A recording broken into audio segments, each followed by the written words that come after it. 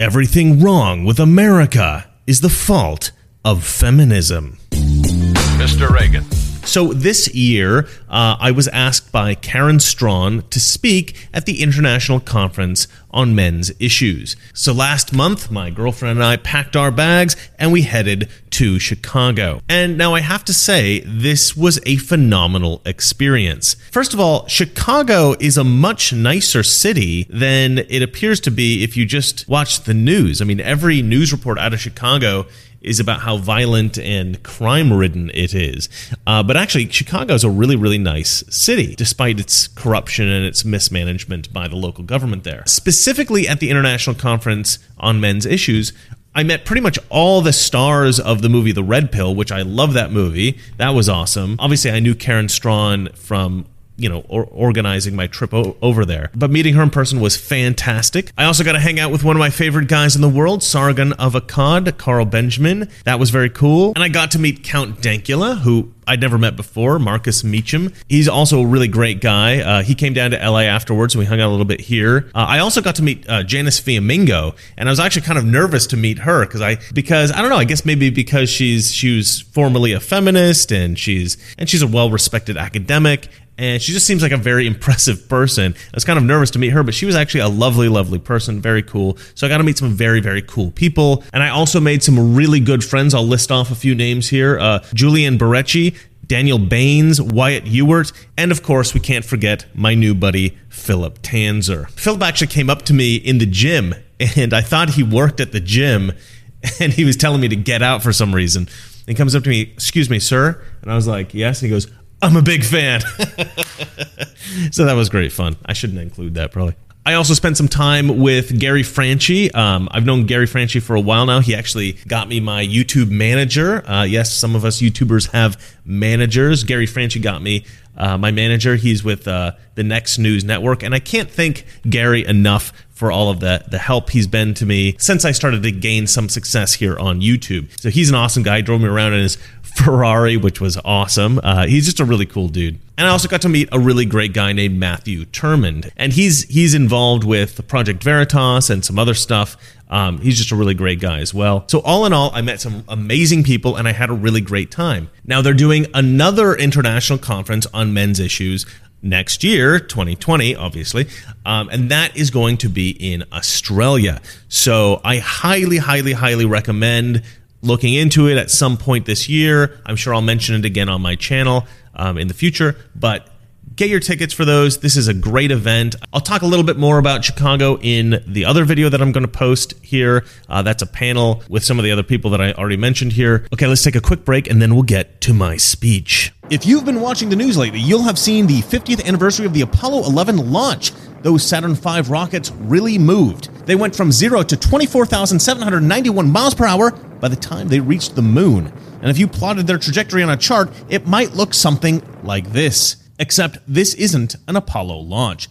This is the price of gold since June. Now, Noble Gold have been predicting gold taking off since last year. Their Facebook page has been warning of the dangers of keeping all your assets in stocks for months. And they were right. If you want a financial cushion for your own splashdown on retirement, you'd better get some gold or silver in your IRA or 401k before it's too late to catch up. Give Noble Gold a call today and start your own mission to a safe landing somewhere exotic. See what they did there? Call Noble Gold today at 877-646-5347 and make sure to mention my name to see if there are any promotions they're running for gold IRA rollovers. Who am I kidding? They have no idea who I am, but definitely ask about their promotions. Call 877-646-5347 or hit the link in the description below. Now back to your regularly scheduled programming. Sorry about that. You know, I gotta make money, guys. All right, without further ado, my speech at the International Conference on Men's Issues. Mr. Reagan. Our next speaker is an American politician who served as governor of California and the 40th president of the United States. I can't even believe Allison managed to get this. This is a good get. Well known as the second worst president in the history of the United States, his radical Trumpist style of foreign policy involved collusion with hostile foreign governments, such as that of Russian President Mikhail Gorbachev. A far-right white male supremacist, he was elected twice by the deeply bigoted red flyover states that we all know are teeming with misogynists, racists, and other horrible, uneducated, rednecky bubbas and Cletuses. Here to speak about his far-right agenda, ladies and gentlemen, I give you President Ronald Reagan.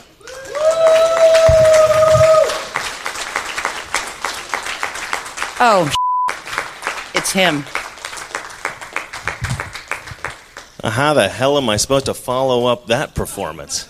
Good Lord. All right, I am not a morning person, so prepare to be disappointed.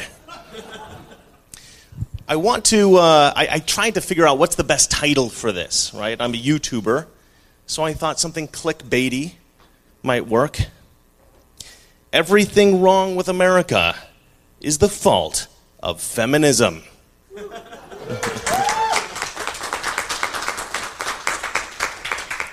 Thought you guys might like that one. It's not quite what this is about, but it's kind of getting there. In society, we have standards of conduct, right? We have standards of conduct, and these are enforced by unspoken rules. This has been true for our lifetimes, for our parents, grandparents, from the dawn of history, really, from before recorded history. But currently, in 2019, these rules are out of control. There are thousands of rules for every quote-unquote oppressed group in America. Women, ethnic minorities, LGBT, Muslims, immigrants. There are 1,000 rules for every one of these groups and subgroups. But the rules seem to only go one way. When it comes to gender, the only people who have to follow rules are men. When it comes to race, white people have a lot of rules that we have to follow. Sexuality, straight people have a certain set of rules when talking about or to homosexuals. Religion, Christians are held to a different standard than other people, etc., etc., etc. The rules apply only to the oppressor groups, quote-unquote oppressor groups, so-called oppressor groups. And many of these rules contradict each other. So let's say that you're a guy and you're on a train, on the metro, and you're in a seat, and a woman gets on the train. There's no seats free, and you think to yourself, maybe I should get up. Now, this could be a short woman, a tall woman, beautiful woman, crazy SJW clown with blue hair. Whatever the case, she looks tired. She's been to work. She's in heels. Just imagine that some SJW clowns wear heels. But you think, I should give her my seat. But then you're like, well, how is she going to respond? I don't know. I don't know how she might respond to this because, we're in 2019. It's crazy. People are unpredictable now. So you're sitting there thinking about it, and she's looking at you, and she's thinking, oh, man, this guy, this product of the patriarchy, this toxically masculine male, and his male privilege gets to wear sneakers all day, and I have to be in heels because I have certain expectations on me, and he's not even getting up to give me his seat. And then you get up to give her your seat, and she thinks, oh, what, you're giving me the seat because you think I'm weak? Because I'm a woman? So you're kind of damned if you do and damned if you don't. They have so many rules, you don't know what to do in what circumstance to whom. You have to kind of be a psychic if you're in a particular oppressor group today. And this is all about offense, right? Offense based on perception, right? Or maybe misperception. The person who's offended, what are they thinking that you're thinking? And it doesn't matter what you're really thinking, it only really matters what they think you thought, right? But here's the twist, and this is kind of the crux of my point here today, which is, why is this so pervasive? Why do we have these aggressive people telling us what to do all the time and what to say and how to act? Now, I think that the rules of society seem not so much to be dictated by the groups that are affected by these rules, but rather mostly by women. And this is not all women, of course, obviously. We have some spectacular women here today. But it's a very specific breed of woman. Let's call them the SJW women. Right? But these complicated and ill-defined rules, they're not really about justice and equality. You know, they always say, well, I want justice and equality. No, you don't. What they're really about is power. And it's not the kind of power that you're thinking, like women in CEO positions or, you know, women in government. It's not really about that. It's really about personal power. And that's why the rules are so complicated and contradictory.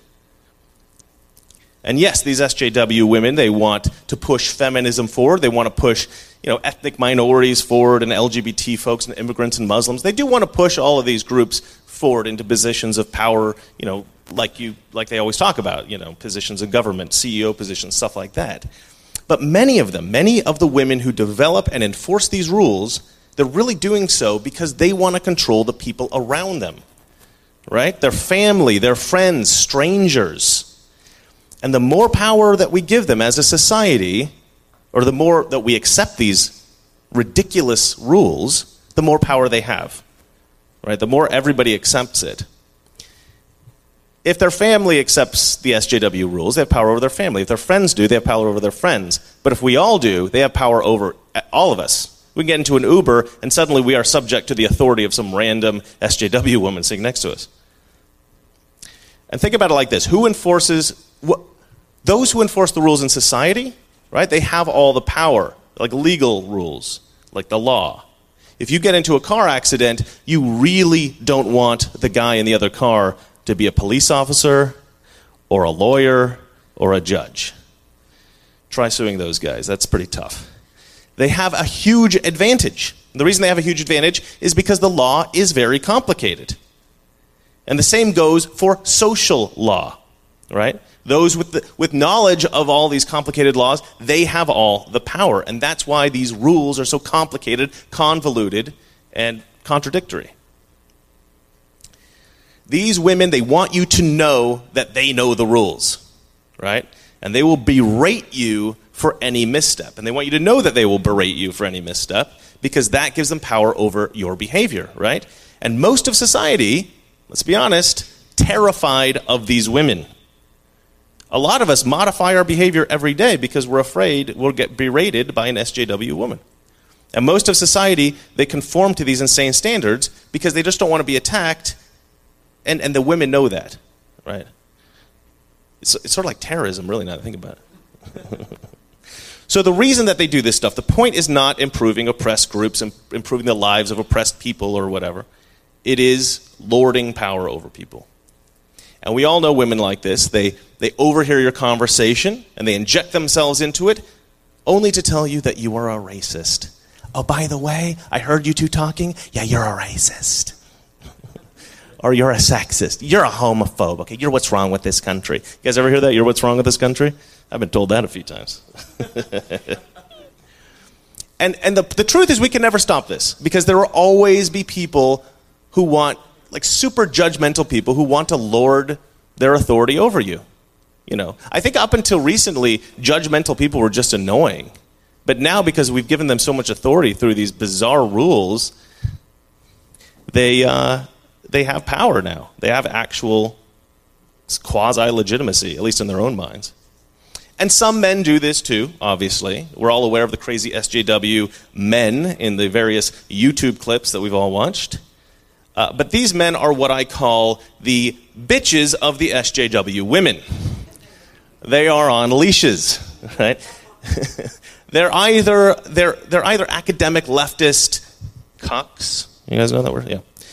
And or they are the SJW activists trying to get laid. They're the guys that have, you know, this is what a feminist looks like T-shirts and then get arrested for rape a couple years after the Women's March. So why are there so many women, so few men? My theory is that men sort of naturally assert themselves physically. You want to go, bro? You want to front? You want to step up to me?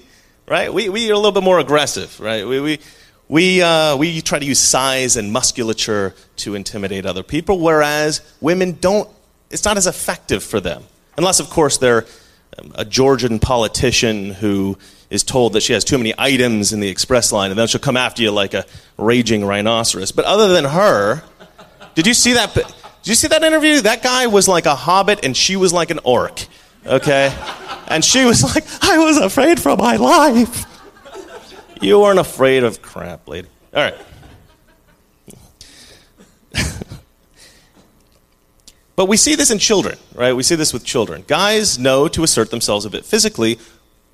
Women get bossy. The little girls get bossy. We've all heard about this little girl's a little bossy. She's a little bossy. You don't typically hear about boys being a little bossy. So it's something that's innate. It's something that people have from a young age. And this has been happening forever. Women have been like this forever. I mean, some women.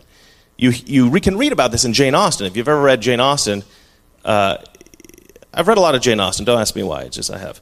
And but she was actually quite brilliant. She could assess personalities. She could go around a room, a fictional room, and she could identify all the people of her day, and she could give you what they were acting like, and then she could give you what they were really like. She could tell you what the truth was behind the facade. And sometimes she would talk about these, matriarchal, overbearing women who wanted to control everyone around them. It's amazing if you read this stuff. This is like the 18th century, and a lot of the people are just like people we know today. It's very odd. These women all want you to submit to their authority. And a really great example of this is the Kathy Newman interview with Jordan Peterson. Everybody see that? That was a gem, obviously. Brilliant example. But this is an example of having no intention to offend, but offending nevertheless. Not only was he not saying anything offensive, she was in front of the camera, mischaracterizing literally everything he said, to use a AOC word, literally. and then trying to show how he broke one of her arbitrary rules that didn't make any sense. And he'd say, no, that's not what I said. He'd clarify, and then she'd again mischaracterize what he'd said. It was crazy. So yeah, you don't have to say the wrong thing. You just have to be perceived as having said the wrong thing. So what are the consequences of this? What's the, how does this affect us? How does it affect society more than just being annoying? Well, social rules can eventually be made into law. Right? In Finland, in 2002, a man got a speeding ticket for $12 million. This is real. And he wasn't going particularly fast. He was going about 10 miles an hour over the speed limit. Because in Finland, your tickets are calculated as a percentage of your income. He was a rich guy. Now, some people might think that's okay because, you know what, if he's that rich, maybe the only thing that's going to curb that behavior is a $12 million fine. I happen to think it's a little exorbitant. Maybe put a cap on that law. But even if you think that's okay, think about the people on welfare. You'd be giving them money if they're speeding, right? It's calculated by income. Presumably there's a bottom level speeding ticket. I don't know. But if they do have no incentive or very little incentive to stop speeding, you're really just letting the poor people commit crimes and fining the rich people like crazy. And it just goes to show how some of these SJW type ideas, once put into law, can get a little nutty. But we do have these ideas embedded into law in America. They're just not embedded into the federal government or the state government or the municipal governments. They are embedded into corporate laws. So if you work in a corporation, you may be subject to very bizarre SJW ideas. And you can get fired just for expressing an idea. I mean, look at what happened at Google. What's that guy's name? You guys remember? Thank you. You're awesome. I love this. I love these people. James Damore, that guy. I mean, that's crazy. And then look, every single one of us who has a YouTube channel, probably, except maybe the womanizer guys over there. Almost all of us are demonetized or censored or restricted, and this is incredibly concerning. These companies have an unprecedented degree of control over the dissemination of information in the current era, in America specifically, but in the world as well. And we are all concerned about the influence they're going to have on the 2020 election. They're using the rules of social justice to silence conservatives. So how do we fix this? I have a couple of ideas about that, probably ineffective. You guys can tell me in the Q&A. But one of my solutions, one of my ideas, is we have to be able to individually stand up against this stuff, right? And I don't think we do that enough really in society. If we get called out for something or somebody kind of goes off on us for breaking their arbitrary rules, a lot of times we just don't want to deal with the crazy. So we say, yeah, no, yeah, okay, and we move on. But I think what really needs to happen is, say you're talking to your Asian friend about the shape of Asian eyes. He's laughing hysterically. You guys are like slapping each other on the back, having a good old time, and some girl comes over and whispers, I hate to tell you this, but that's racist and you're a horrible person. So you need to turn to her and say, listen, psychopath, what you're doing here is you're trying to control my behavior and my language, and that's not going to happen. All right? And if you keep annoying the hell out of me, I'm going to talk about how much physically weaker women are than men. Or I'm going to start talking about skin tone. Oh, my God. Not allowed to talk about anything in society today. But we need to be able to do that. We need to have the freedom to express ourselves, to make jokes, to have fun. And these women need to be told that. They need to be embarrassed. You need to be a little cruel. And I don't ever recommend this to anyone for any reason. Well, okay. Maybe to Antifa or something. But typically, I usually tell people, be nice to the left. Because right now we're at a time when leftists are starting to figure out that the left is crazy. I'm being a right-wing person, obviously. And they're starting to either move to the right or they're starting to be independent. And who knows what it's going to become, right? Because you got the sort of radical crazies, and then you have some relatively rational people on the left, and then you've got the right, which is my side, which I think is the best. So typically I say be nice to them, because their friends are going to disown them eventually for being white or male or something.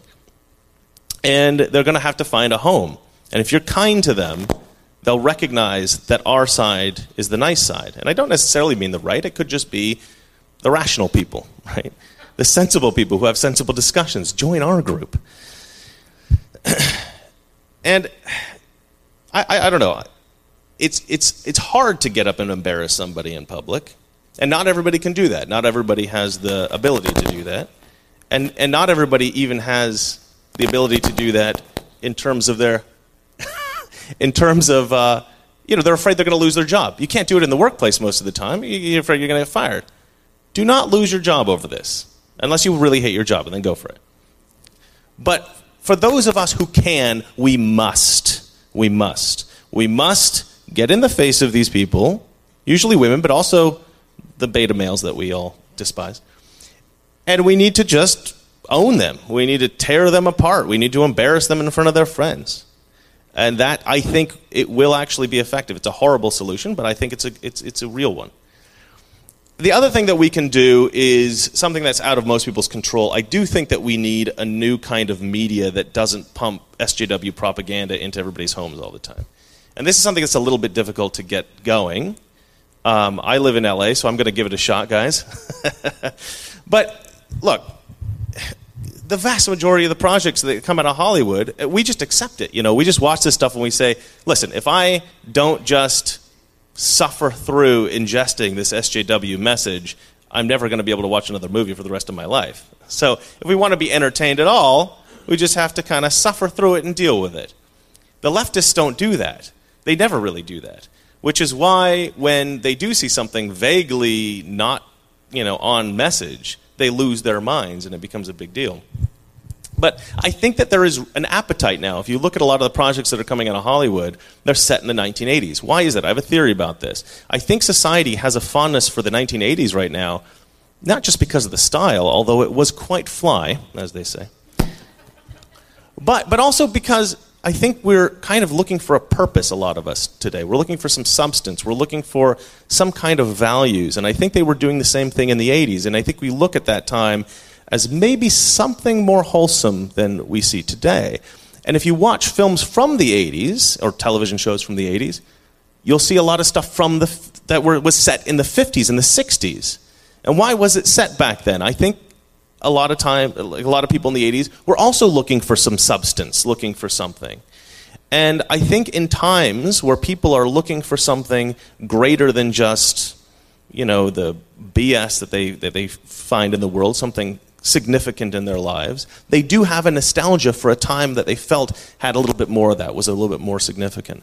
And so I think in 2019, we actually are, as a society, looking for some traditional values or something of substance. And Hollywood isn't getting it. They're just making films that are set in the 80s and they're not putting the substance in. I think in the 90s, they shifted from traditional values to values that were like, let's talk about the environment, let's talk about feminism, let's talk about racial issues, and let's just skip all the traditional stuff like be a good person. Who needs that? That's not a real value. But now people want that kind of stuff. They want more substance in their films and their television shows. And I'm not saying make projects that are like, I walked with Jesus today. I'm not talking about that kind of stuff. I just mean an entertaining, excellently shot, excellently produced project without an SJW message. If we could just do that, I think that it would help influence the culture a lot. And I'm going to try to get that started. I think there's a lot of conservatives out there. A lot of them have some money. People need to invest in that kind of stuff. And I'm not quite sure how it's going to happen, but I think there's something organic happening now that will push it forward. But again, that doesn't apply to everybody. Most people, they're not in Hollywood. They don't have any access to that. But what you do have access to is YouTube. And a lot of people like me, we find ourselves kind of lucky that there's a huge demand for the kind of stuff that I'm putting out. And there's not a ton of supply. I mean, there's more now than there was. But you guys can all start a YouTube channel, as some guys have. And you can put forward your ideas, and you can talk about stuff. And maybe it'll take off, and maybe it won't. But it's worth a shot. And I think that, if you have something to say, you should maybe think about it. But also, definitely give the ladies that are berating you for being a racist or a sexist or something, give them hell. So anyway, so that's how I think we fix all the problems in America, which are, as we all know, caused exclusively by feminism. Thank you. That's it. That's me.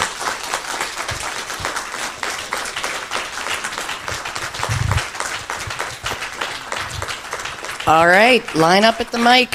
I do want to share an anecdote while you guys are gathering, and say my boyfriend and his buddy were sitting and having coffee in a Starbucks, and they were talking some blue language and blue topics.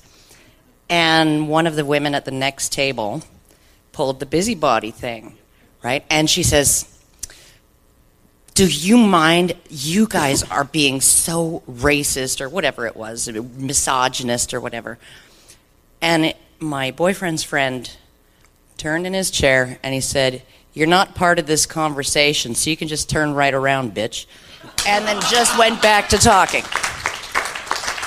And she had no clue what to do with that.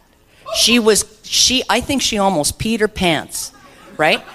And because nobody had ever spoken to her that way. Nobody had ever told her no, let alone told her in a way like that. So that it is doable. He wasn't arrested. He wasn't kicked out of the Starbucks. She just turned around and shut up and looked like she'd just been forced to eat bird poo.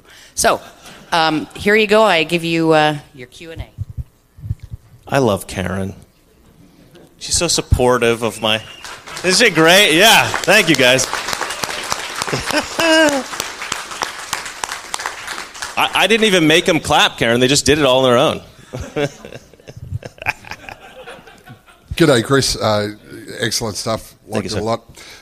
More criticism of The View required, please. I know. I got to get back onto that. Yeah. It seems absolutely inevitable that Google is going to affect the outcome of the 2020 US elections, and that has global implications, obviously, and I know you've spoken on it. at some length. What's the answer? What's the solution to that? Well, my answer is actually kind of controversial for a conservative. I actually want them to be regulated. And that's not something I ever talk about, for any issue, because regulation is obviously a problem for most conservatives in most areas. But there is a place for regulation sometimes. There's this idea like, okay, well, maybe we trust bust them. I think that's the Elizabeth Warren solution. I don't think she wants to trust bust them because they're anti-conservative, but she has her other reasons. And that's an interesting idea. But my problem with that is that I think let's say we bust them into 4 different companies, then do we just have 4 different SJW companies? To me, this is if you curtail the right of Google or Twitter or Facebook or YouTube if you curtail their right to curtail our rights, you're actually only limiting the speech of one entity and freeing up the speech of millions. And so, I mean, it's one of these ethical dilemmas. What's your principle here? And what is the effect? And I think politics is all about ethical dilemmas. I have a story about this, but it's essentially, how many, which group do you kill? Do you kill this 100 or do you kill this million? Somebody's got to die. Which one do you kill? Well, of course you kill the 100, not the million. And this is what I say always about being dispassionate when it comes to politics. If you're a politician, you have to be dispassionate, because if you got to kill the 100 to save the million, what if your family's in the 100? Then emotion comes into it. Then you lose your mind. Then, of course, you kill the million because you want to save your family. Well, that's obviously the wrong choice. So politics is all about ethical dilemmas and being dispassionate. And I think, despite the fact that I have a very emotional a feeling against regulation, I think in this case, sensible regulation is appropriate. That's what I think. Hi there. Listening to your speech, it evoked something in me, and something we talked about before. When we oppose SJWs on the street, that's easy. But I talked to a couple of people here that lost contact to family members because of their belief.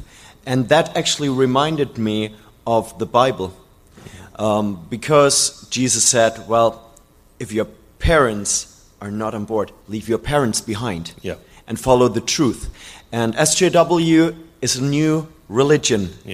And maybe the truth is what we are doing. Maybe that is the new religion. And I'm not replacing Christianity. No. I'm not doing that. And no, it's I know not you're about not. Western life. But we might have to abandon people that we love if we want to follow truth, which is very painful.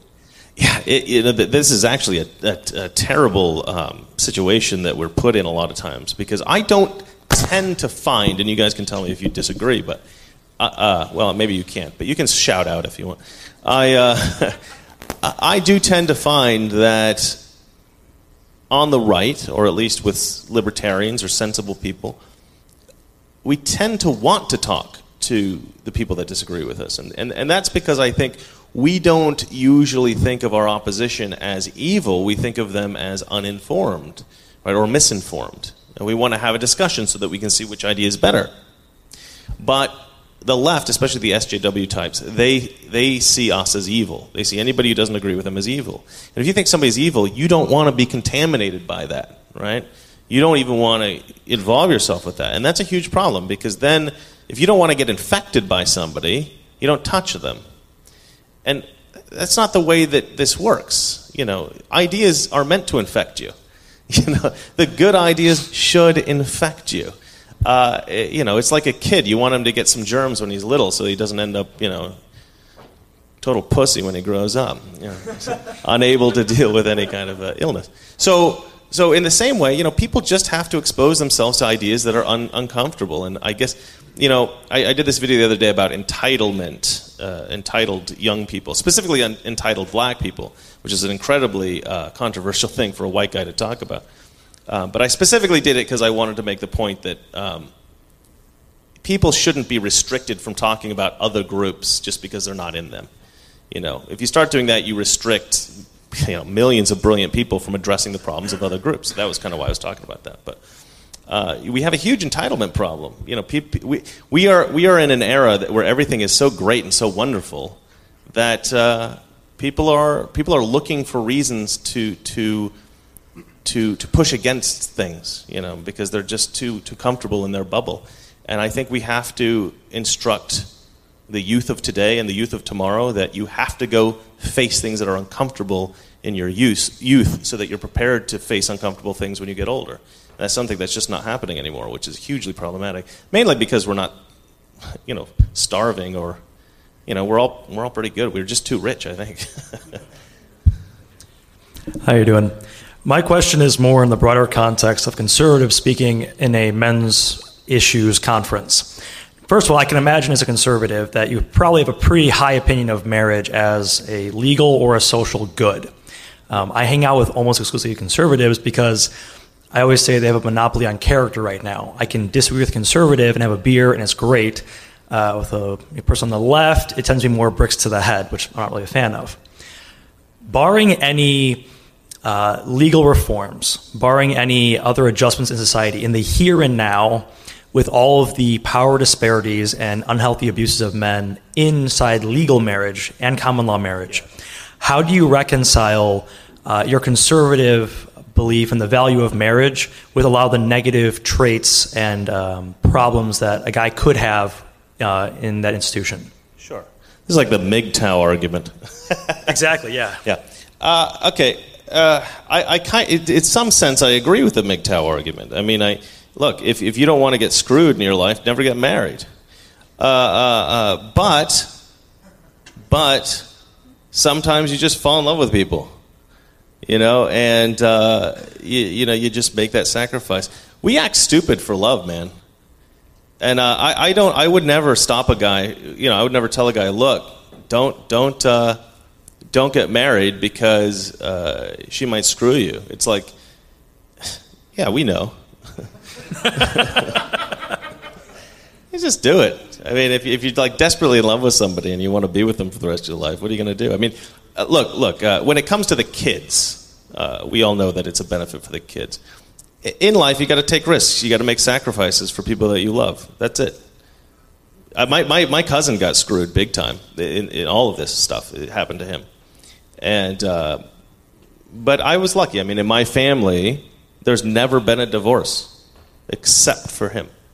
But other than him, I mean, we have like, I don't know, maybe 50 marriages in my family. We have a lot of people in my family. But never in the history of my family was there a divorce except for this one woman who screwed over my cousin. So we're all very sensitive to that for sure. But, you know, at the end of the day, when you want to have a family and you love somebody and you want to make that work, I mean, what are you going to do? You have to make the sacrifice. Thank you. Yeah.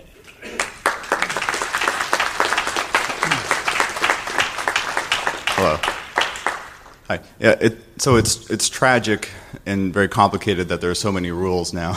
Yep. But don't we live in a tragic, complicated world, and it's ever more interconnected? And if a feminine role is to sort of have this relational power and try to mend, wouldn't it seem natural that the SJW mindset would be more feminine, and that they're just trying to cope with a ever more complicated, tragic understanding of everything. So I guess as a conservative, what would be your advice for coping with a ever more tragic, complicated, ever more interconnected world? That is a beautiful question. I love this question. You can clap for this question. I like this guy. He's making me work. He's making me work. All right. I got a good answer for you, I think. Okay, so I did this video the other day about strong black women, right? The idea of the strong black woman. This is a cultural thing. The strong black woman. I'm a strong black woman. Maxine Waters talks about this. And I watched this TED Talk about the angry black woman, right? Which I think the angry black woman and the strong black woman are kind of synonymous a little bit. So I'm watching this TED Talk, and this woman says that she is perceived as an angry black woman, right? And she's a professional. She started working out of college, and she had this intensity about her. And people started to complain that they felt like she was too aggressive and she was unpleasant to be around, and that she needed to maybe be a little bit more reasonable. And she did a whole TED Talk on how she shouldn't have to change, but that the entire universe had to change around her to conform to her flippin' insanity, because she couldn't figure out that she was actually the problem. And the truth is, look, you're going to come across people who you're going to find uncomfortable and unpleasant. I've had to deal with this my whole life. And we're just different. I mean, the more... And there's an argument to be made against multiculturalism. You hear Lauren Southern talking about this quite a bit, or you used to before when she had her YouTube channel. And people call her a racist and think she's horrible. But look, some cultures have a harder time integrating than other cultures. And does that mean that we should not have any kind of cultural integration or mixing ever? No, I don't think so. But it's something to think about. It's something to concern yourself about. Maybe our politicians have to think about that when they're letting people in to the country. What culture are they from? How easy is it for these people to integrate? That sort of thing. But on a personal level, some people are more easygoing, and some people have a much harder time dealing with other people.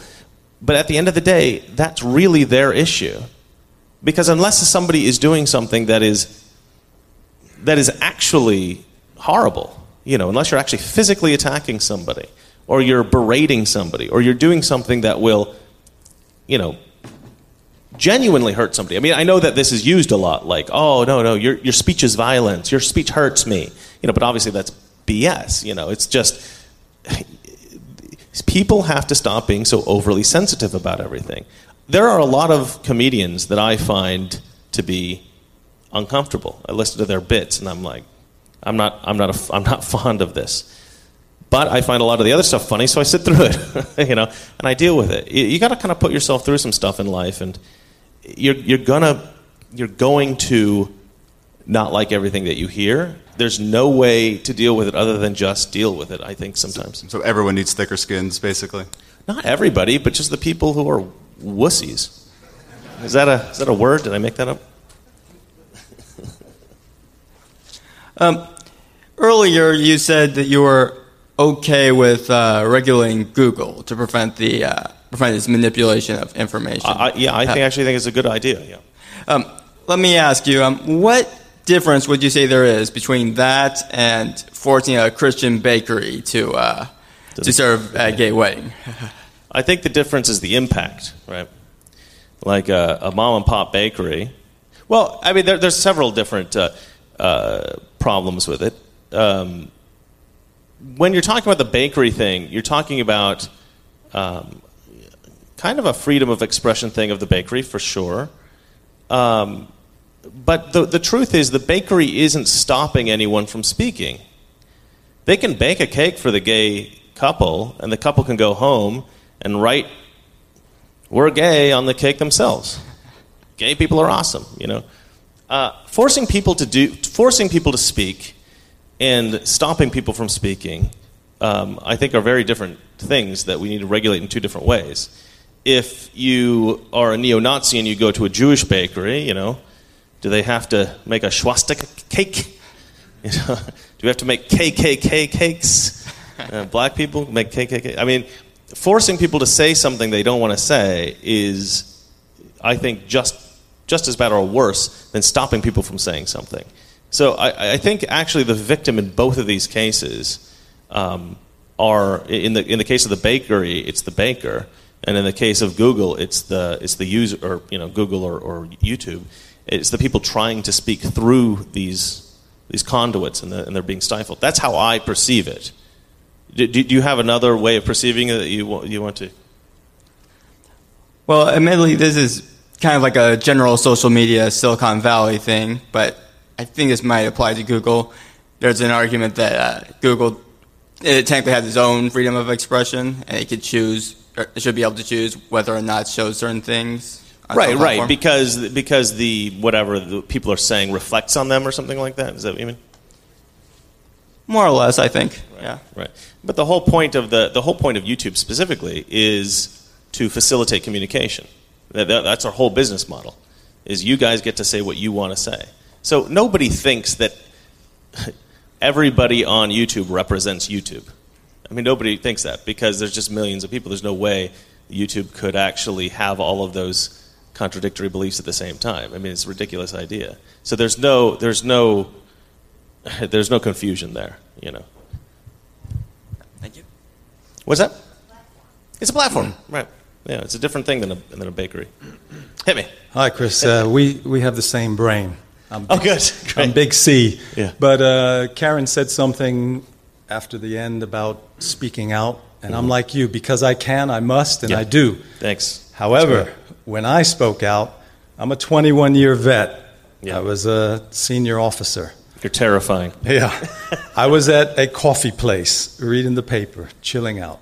3 crazy ladies speaking out extremely loud. This is in England, so be careful. What's happening in England is coming here. What's happening in England is insanity. Yeah. SJW laws, it's coming here. So anyway, I had a coffee. I had to leave the scene, went inside, came back out after 45 minutes, they're still there. I got a phone call, that's why I went outside. I didn't want to disturb people. These ladies were so loud and obnoxious and cussing. I asked them, I said, look, excuse me, I can't hear my friend. Do you mind keeping it down just a little? Right. Really polite. Yeah. They told me to fuck off. You're a tosser. Now, tosser in England means you're a jerk-off, somebody who does that. Yeah. That offended me, it upset me, and I'm not the kind of guy that takes things lightly. So, and I was bigger than I am now. So I said to them, I instantly thought, what's the worst thing I can say back equal to what they said? So I used the C word, and I've never used that in my life. So it was deliberate. It's a beautiful word. Yeah. Long story short, I got arrested. Yeah. I got arrested. Yeah. 21-year vet. I didn't take any plea bargaining or whatever. I went to court. I paid like $3,000 to defend myself with a lawyer. I lost. Why? Because the law over there is if you offend someone, that's all that matters. It's completely insane. I was arrested, so now I feel like I'm coming out. I am a criminal. I am a criminal, and I don't like it. What was your name again? Ken Joel the Vet. Hello, Ken. Yeah, but I will do it again. I'm not an activist in that way, but I think I am now, and I will do it again. So that, I don't know what, I had to tell you that, but how do you respond? No, that's amazing, man. What's happening in England, it's got to change, obviously. We got to fix that because you cannot arrest people for expressing an idea. It's just so stupid. Even if it's, somebody once said, now I don't know who said this, I think somebody in my comment section, to be honest. They said, look, the speech that needs to be protected is the ugly speech. Nobody needs to protect the beautiful speech. Nobody needs to protect the speech that we all agree is good. We need to protect the speech that we all find uncomfortable, at least some people find uncomfortable, because that's the speech that's most important. I feel pressured right now to give the microphone to somebody. So give me a second. David, you have a very, very brief question. Do you? That's unfortunate. Because we're out of time and we're going over. So if you can make it quick, and if you can make it quick, I know you love to hear yourself talk, but... Well, that's the real problem. That's why I'm a YouTuber. Yeah, that's the real problem. We come up and ask a short question, and we get an answer that lasts forever. But any case, that's you, Chris. Oh, I'm really getting it today, huh? All right, hit me, man. Just by the side, they can always go to another bakery. You can't go to another site. You try and start your own site, and Google and these major big tech firms, they control all the apparatus that you need to work with. So it's essentially a monopoly. It's not the same thing at all. It's a monopoly. But here's what I wanted to say. I very much appreciated your argument or your discussion about applying antitrust laws to these essentially private companies. Now, I've written 3 articles about that for American Thinker, PJ Media, and some people agree with me, but the talkback that I get very often is, these are private companies, leave them alone. They are free under Article 280 of the United States Code to say what they wish to say, etc., etc. The whole point that I think is being missed is that we are dealing with what is called an information economy. Yeah. In other words, information has become a product. Mm-hmm. Now, if it's Procter & Gamble or any other major company that is monopolizing the market, it is fair law to use antitrust legislation against their monopolistic concerns. If information is a product, just like toothpaste or anything else, otherwise why is it called the information economy, then it is fair to break up these companies in order to apply a fair dispensation of justice. But the other thing is, and this was what my editor at PJ Media, Paula Bollard, said, because she's worried about the same thing. What about all these little companies? They're going to... Yeah. You apply the same law to these little companies because they are equally subject to the antitrust legislation. So it's not, that really isn't the problem. And what I'm very pleased about is that Donald Trump has just, as you probably know, convened several sessions with these major firms in order to work against their control, their monopolistic control of the product of information. Sure. So he's got the message. Yeah, you're right. And, yep. And he also just convened a meeting with a bunch of YouTubers, and I wasn't invited. But a lot of my friends were, and I was offended. No, I wasn't really. I'm not that big. I'm not that big. All right, I think that's it. Yes, that is it. Ladies and gentlemen, President Ronald Reagan. All right, that's it for me. I hope you like this, and I hope you do consider going to the International Conference on Men's Issues next year in Australia. And just remember, it's not that our liberal friends are ignorant. It's just that they know so much that isn't so. Good night.